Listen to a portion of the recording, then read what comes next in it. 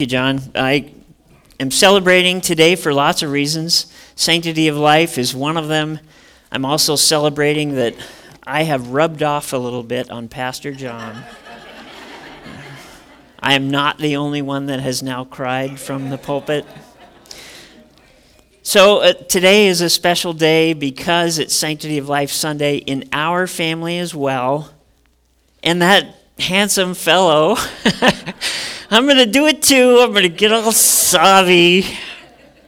That's my newest grandson, our second grandson, who was born 2 weeks ago to my daughter, Kira. Yeah. I'm so proud of them. My son-in-law is a huge fan of Dietrich Bonhoeffer. So they named him after Dietrich Bonhoeffer. And such an amazing name for this time, is it not? So Dietrich Bonhoeffer, for those of you who don't know, opposed the Nazis and stood for the truth and the gospel in Nazi Germany. So excited to have that new life. So excited for Pastor John and Dee to experience the joy of grandkids. They're such an amazing gift. So I'm privileged today to stand and speak about life. And what I'm going to do, we're going to tag team with Dr. Bret. I'm going to open us up, and I'm going to start with just giving you a picture from Scripture of what is God's plan for life. I'm going to talk about the introduction of life. So we're going to start in Genesis. Then I'm going to talk about the enemy of life, because the Bible and Jesus himself instructed us that we have an enemy. I'm going to talk about the value of life, what God's Word tells us that value is. I'm going to then hand off to Dr. Bret, a man who knows life inside and out. If you know Dr. Bret as a doctor, he's also a surgeon. So literally, he has seen the ins and outs of life in his career, as has his wife, Dr. Lorraine Shillingstad. And the two of them have just been an amazing blessing as they bring to us a perspective of followers of Christ in the medical industry, the medical mission field. And they are, along with others, co-founders of Cornerstone Medical Mission, or Direct Personal Care Clinic in Sandpoint. So they have a unique perspective, and Dr. Bret's going to share that with us. And then I'm going to come back up after he's concluded, and I'm going to close us out by talking about the restoration of life. So, would you pray with me, and then we'll begin.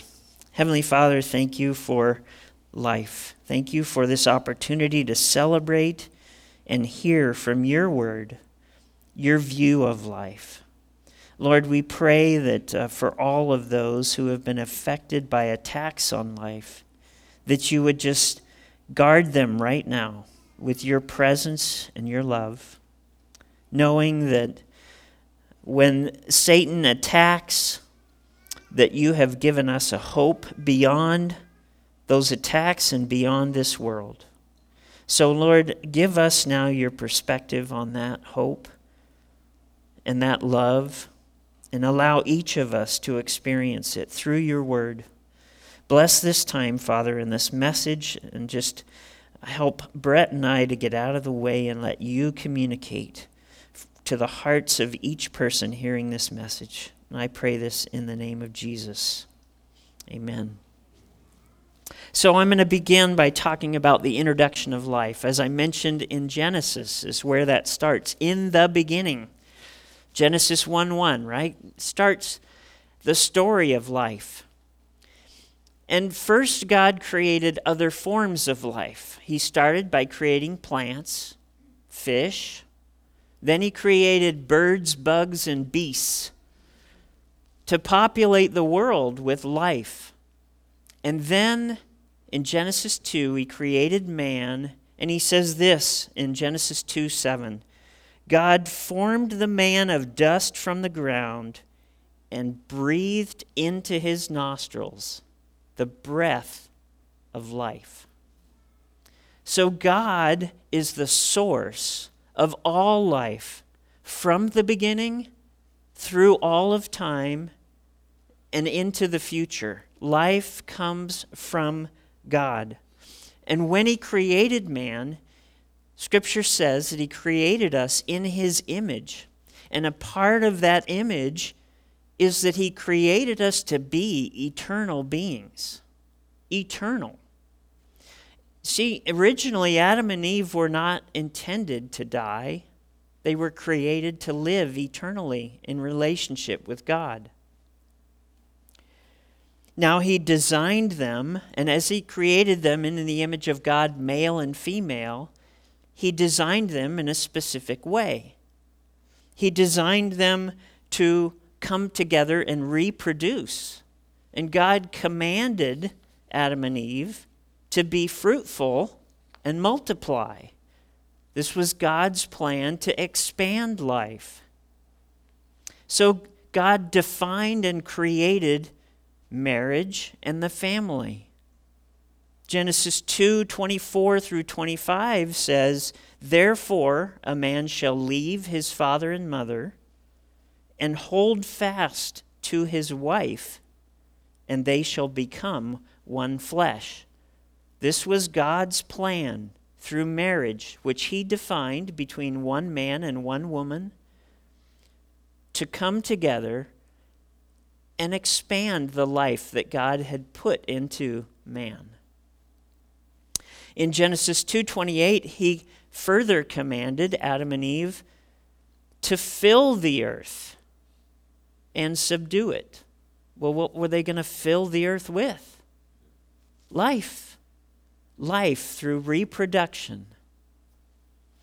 And God continues that plan of life through man to this day. All life, every living human that has ever been created, received the breath of life from God. But there was an enemy of life. And we first hear about that in Genesis chapter 2, verse 17, when God warned man.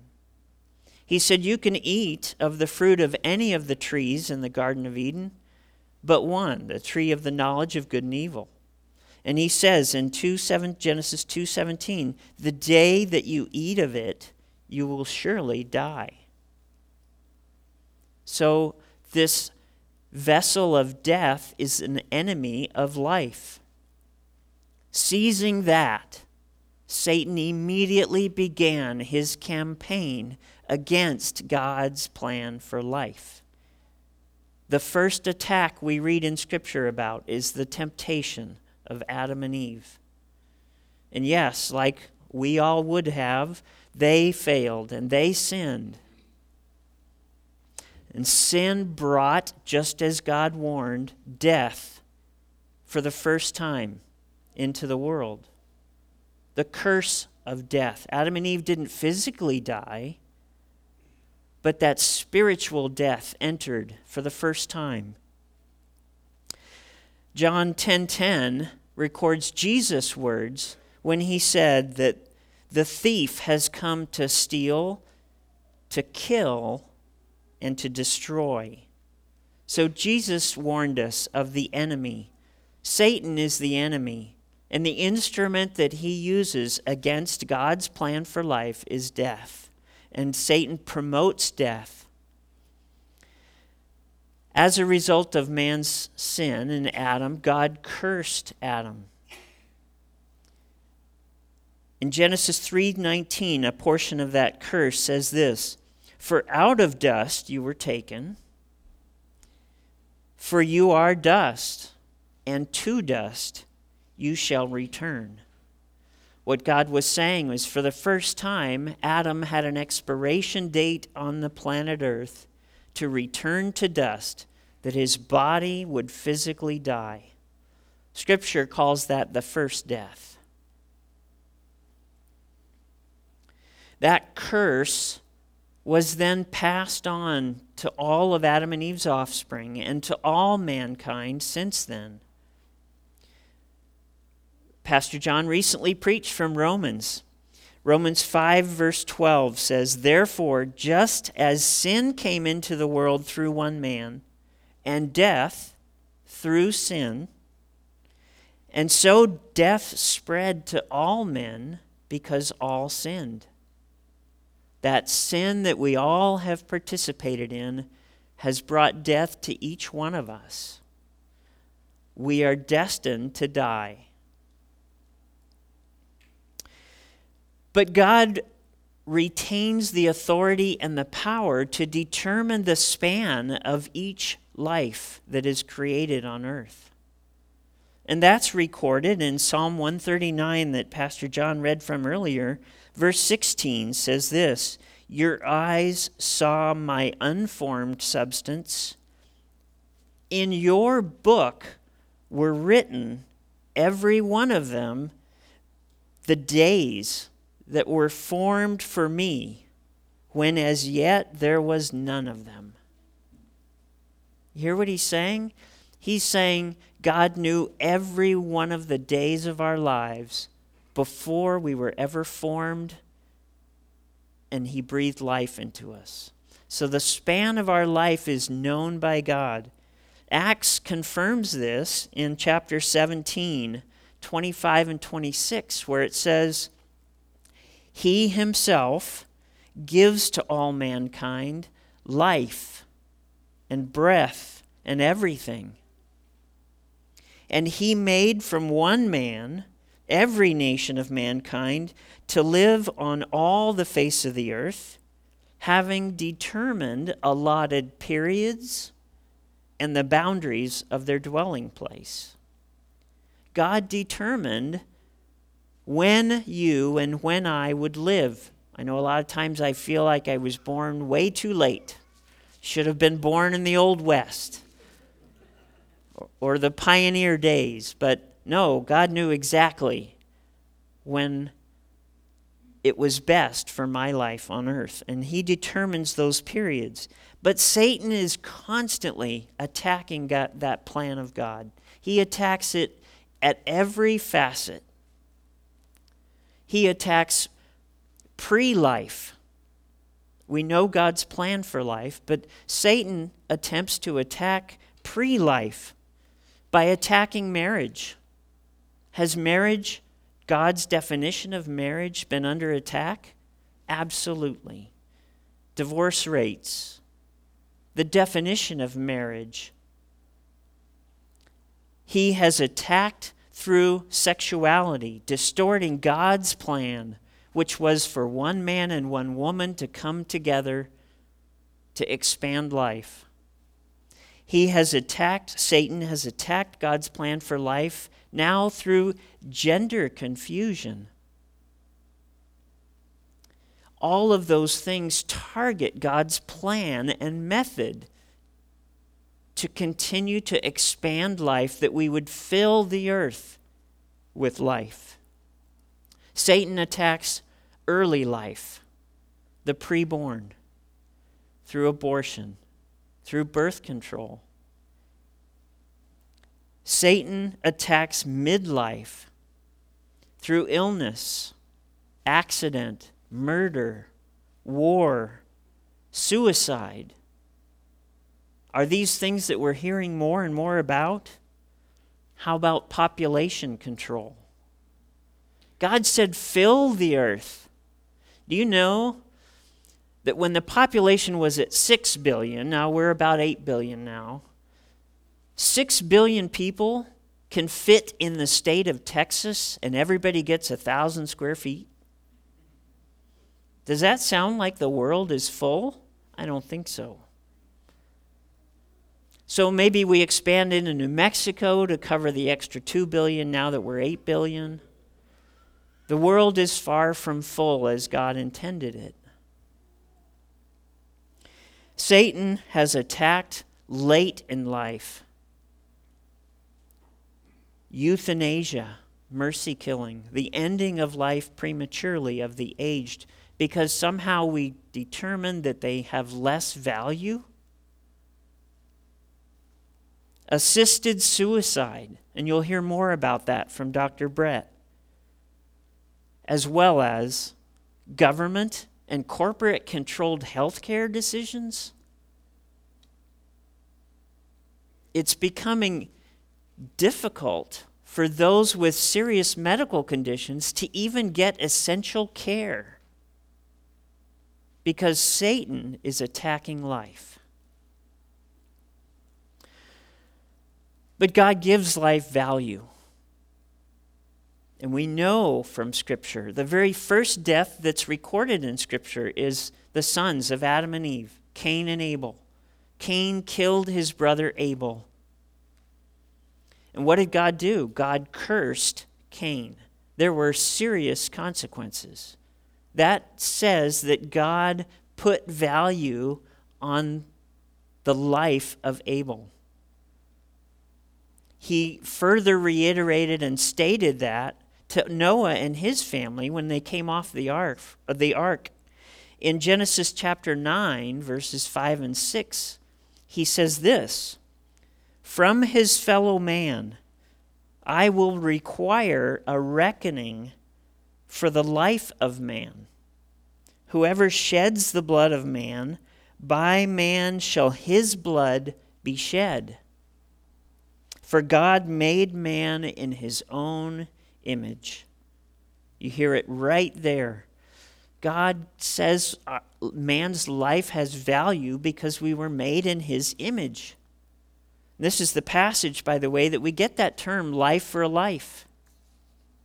God said man's life is valuable.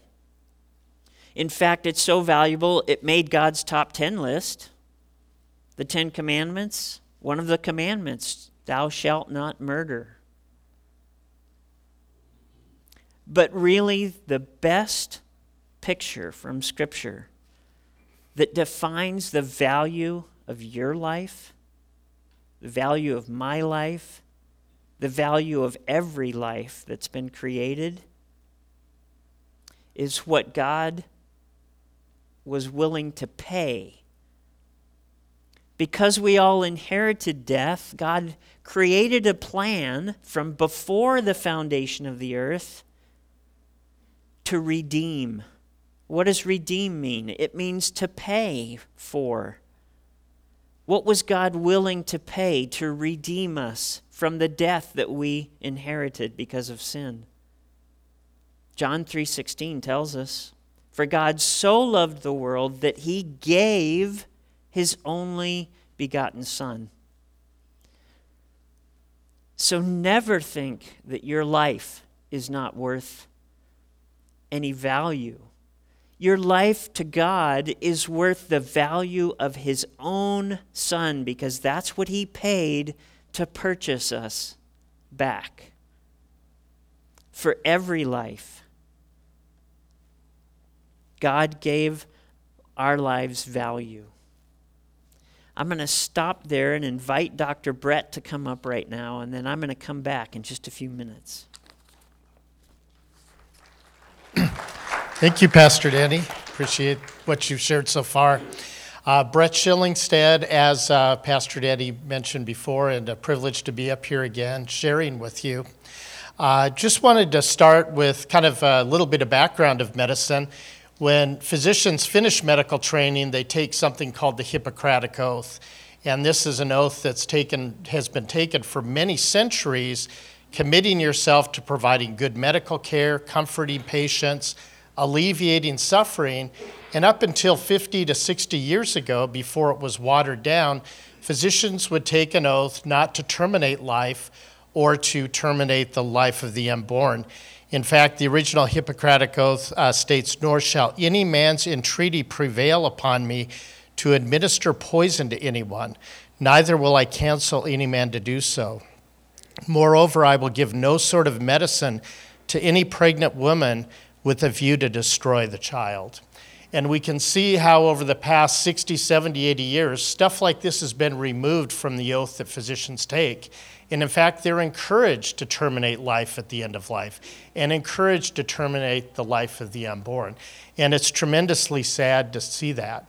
Many of the pioneers of medicine were godly men who believed that human life was created and we could understand it and we could treat it and alleviate suffering. And we see that that worldview is being largely abandoned.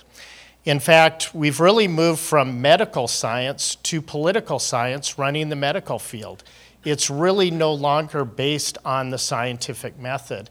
And I think back to when I was in pre-med and starting medical school, one of the things in the DSM guide, the Diagnostic Guide for Psychiatry, put out by the American Psychiatric Association, was that homosexuality, transgenderism, lesbianism, and all this stuff were mental illnesses. And that was accepted until the 70s or 80s. And there wasn't any huge scientific breakthrough that caused us to realize these were no longer medical conditions and abnormal conditions. It was the political pressure and threat of lawsuits that convinced the American Psychiatric Association to remove LGBTQ stuff from the diagnostic guide.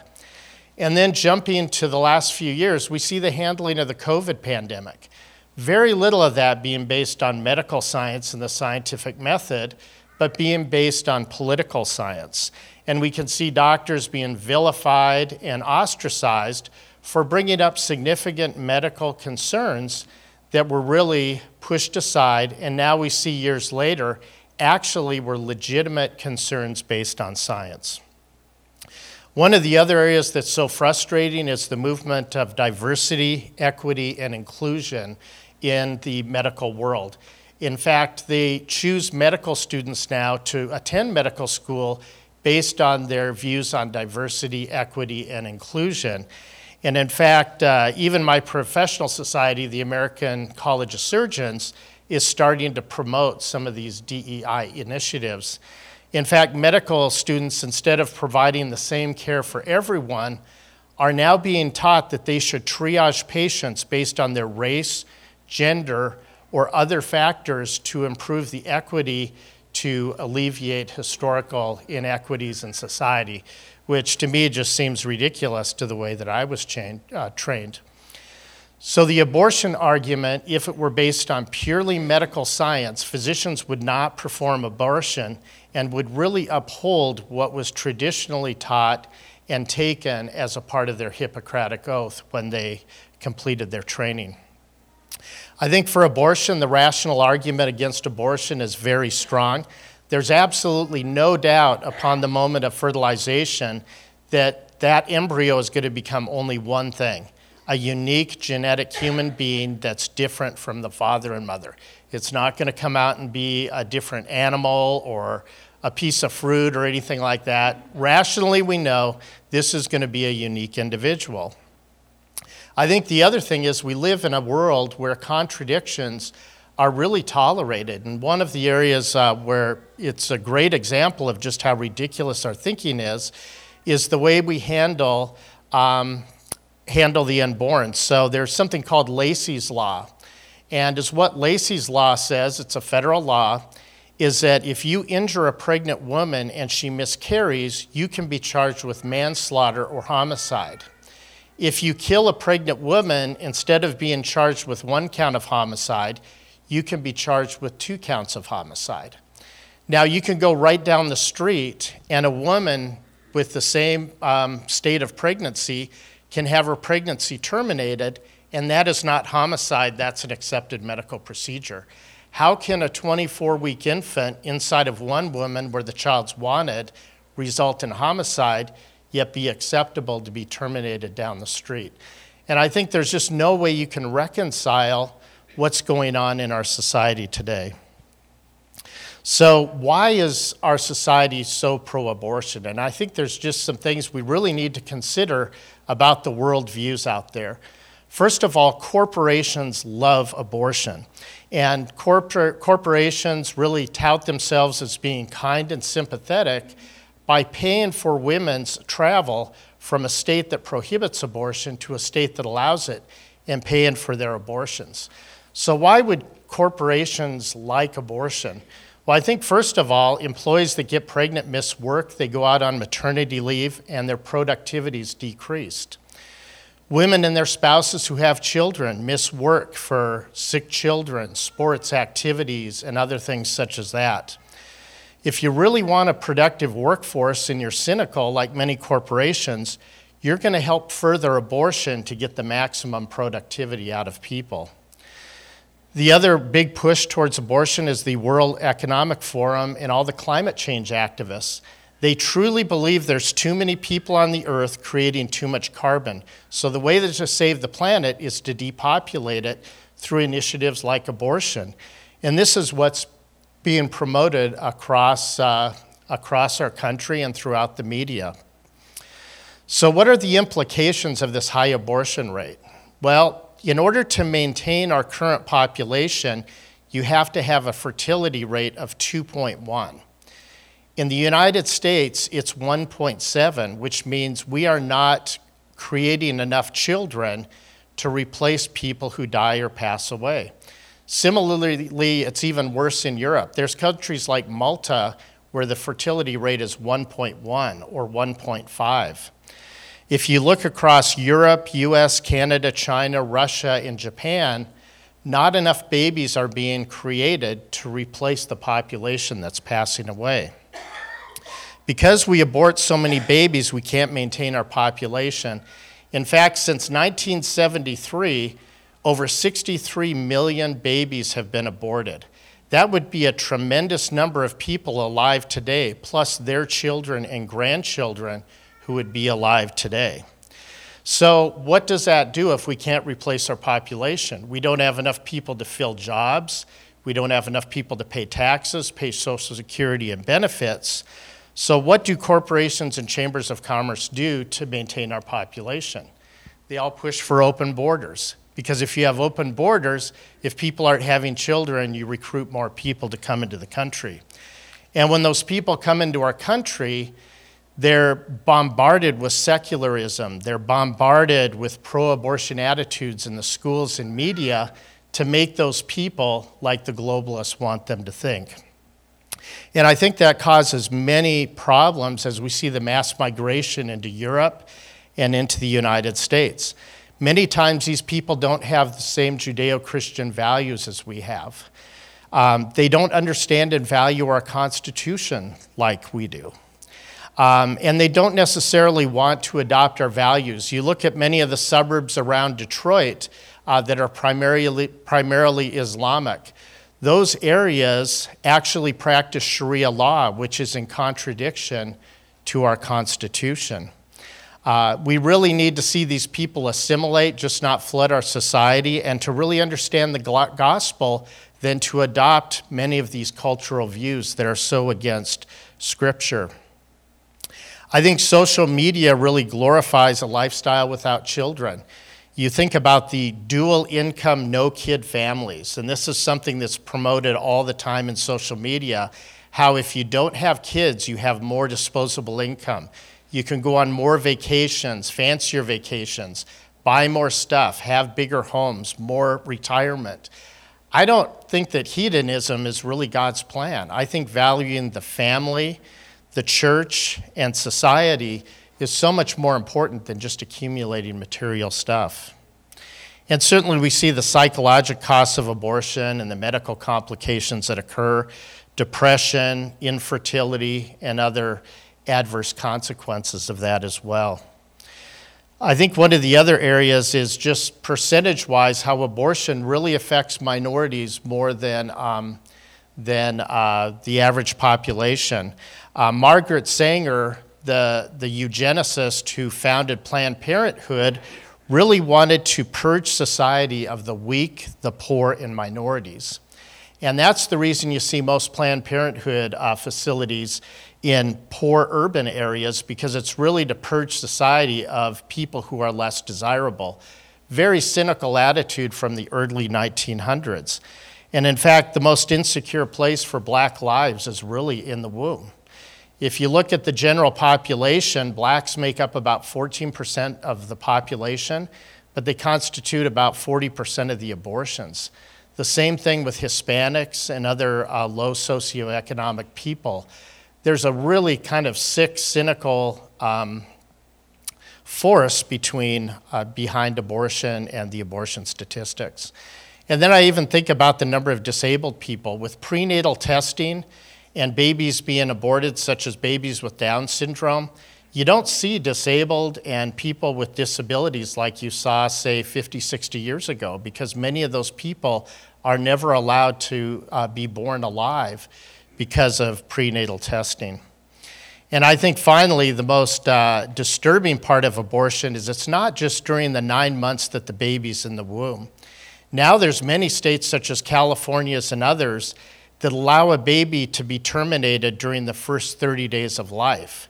So if a baby is born with congenital problems or a disability, you can withhold food, water, nutrition, and medical care and allow that baby to die during the first 30 days of life. So this is going way beyond what anyone wants to promote or talk about in the media. And they're really jumping to kind of the last part of this, which is what Pastor Danny talked about, is euthanasia and end-of-life decisions. And I know end-of-life decisions are very difficult. You want to prolong life whenever possible. On the other hand, you don't want to prolong suffering and do needless medical care if someone is going to certainly pass away.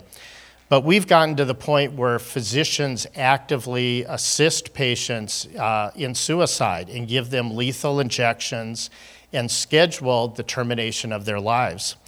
Now, initially, this was for terminal medical conditions where someone was going to die anyway, they were in pain and suffering, certainly still not acceptable, but this has expanded way beyond just terminal conditions. Now you can get physician-assisted suicide for things such as mental illness. If you have recurrent depression, you can get physician-assisted suicide. In Europe, there's been many cases where people were developing progressive blindness or deafness, and they couldn't imagine living as a blind person, so they scheduled themselves for physician-assisted suicide. In Canada, they can't find enough doctors to meet the demand of patients who want their lives terminated. And what a sad thing, where we're actually actively helping as physicians patients to end their lives. I think the last thing that's been most disturbing to me is you would really do whatever it took to extend people's lives among the elderly. Now people in medical school are being taught that the majority of the costs of medical care are the last 9 months of a person's life. So in order to save money and to extend health care to things such as sex transitions and gender transitions, they're trying to discourage elderly people from getting routine medical care to save money. And it's such a cynical attitude that we don't value the elderly. I mean, previously, having gray hair was really a crown on your head. There's the wisdom and value of the elderly and of parents, grandparents, and great-grandparents. And certainly that's something that we need to be pushing back against. I think really, as we've talked about this is a culture war and Satan is behind it. And as Christians, we know the right answer. Secularism, Marxism, and globalism is taking over our culture and having an increasing impact. People are vastly undervaluing life and what life is about. And we're certainly losing our national values, Constitution, and Christian underpinnings as a nation by not recognizing the sanctity of life. If people were having children, we wouldn't have some of these other problems that we're dealing with. So we're reaping the consequences of not following God's word. You know, I think back to Isaiah and David and the stuff that they wrote in Scripture, that we're fearfully and wonderfully made in God's image. We were knit together within the womb. God knew us before we were ever born. And I think as unique individuals and looking at the terrible consequences of the termination of life before birth, as well as the termination of life at the end of life, We have a serious message that we need to share, and we need to share the scriptural values that are so important. So I'm going to let Danny finish with some additional thoughts from Scripture.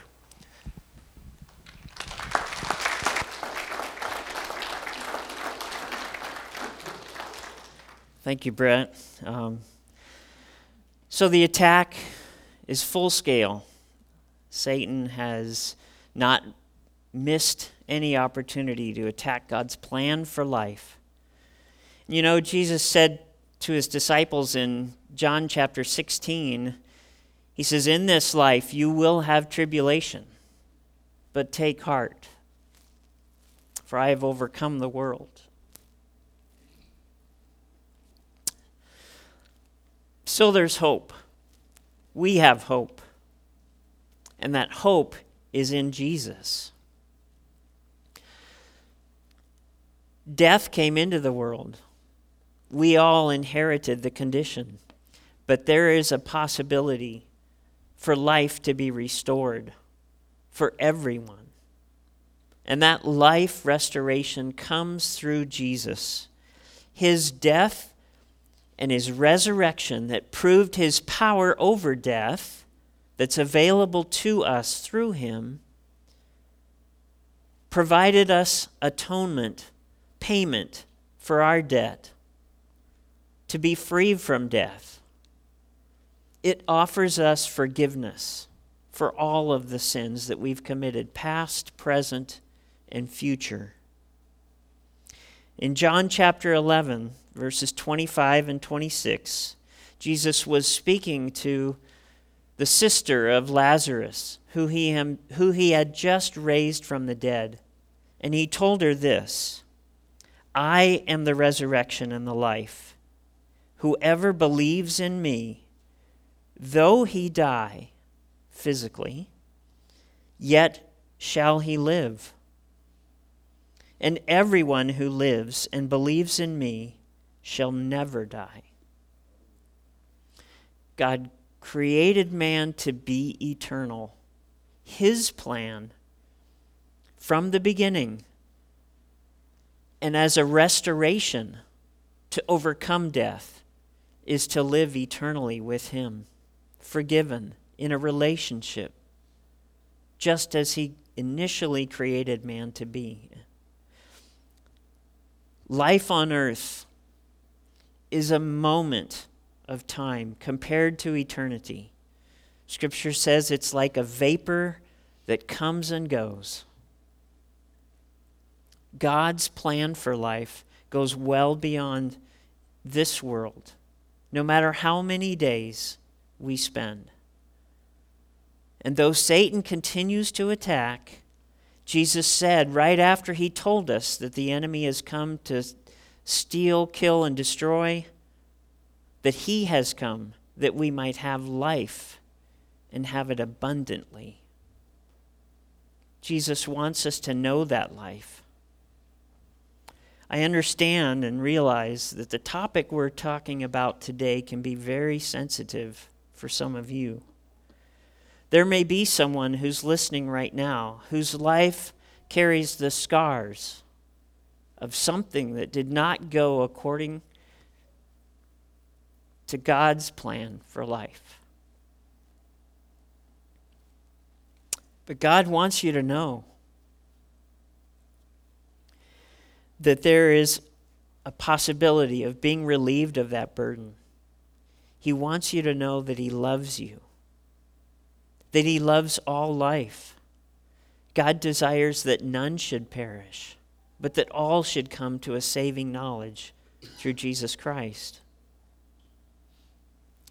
Whether the burden you carry today is because of an abortion, because of a suicide, because of an elderly person in your family or that you loved, or any other issue of life that Satan attacked, Jesus wants you to know that he's defeated death. He's defeated sin. He's paid the price. And there can be restoration of life. There can be healing for that burden if you turn to him If we confess our sins, he is faithful and just to forgive us of all unrighteousness. He's waiting and he's willing. There is no sin that he can't forgive, and there's no hurt that he can't heal. If your heart needs healing, in a few minutes we're going to pray, and I'm going to give you an opportunity to lay that burden at the feet of Jesus, to ask him for that healing.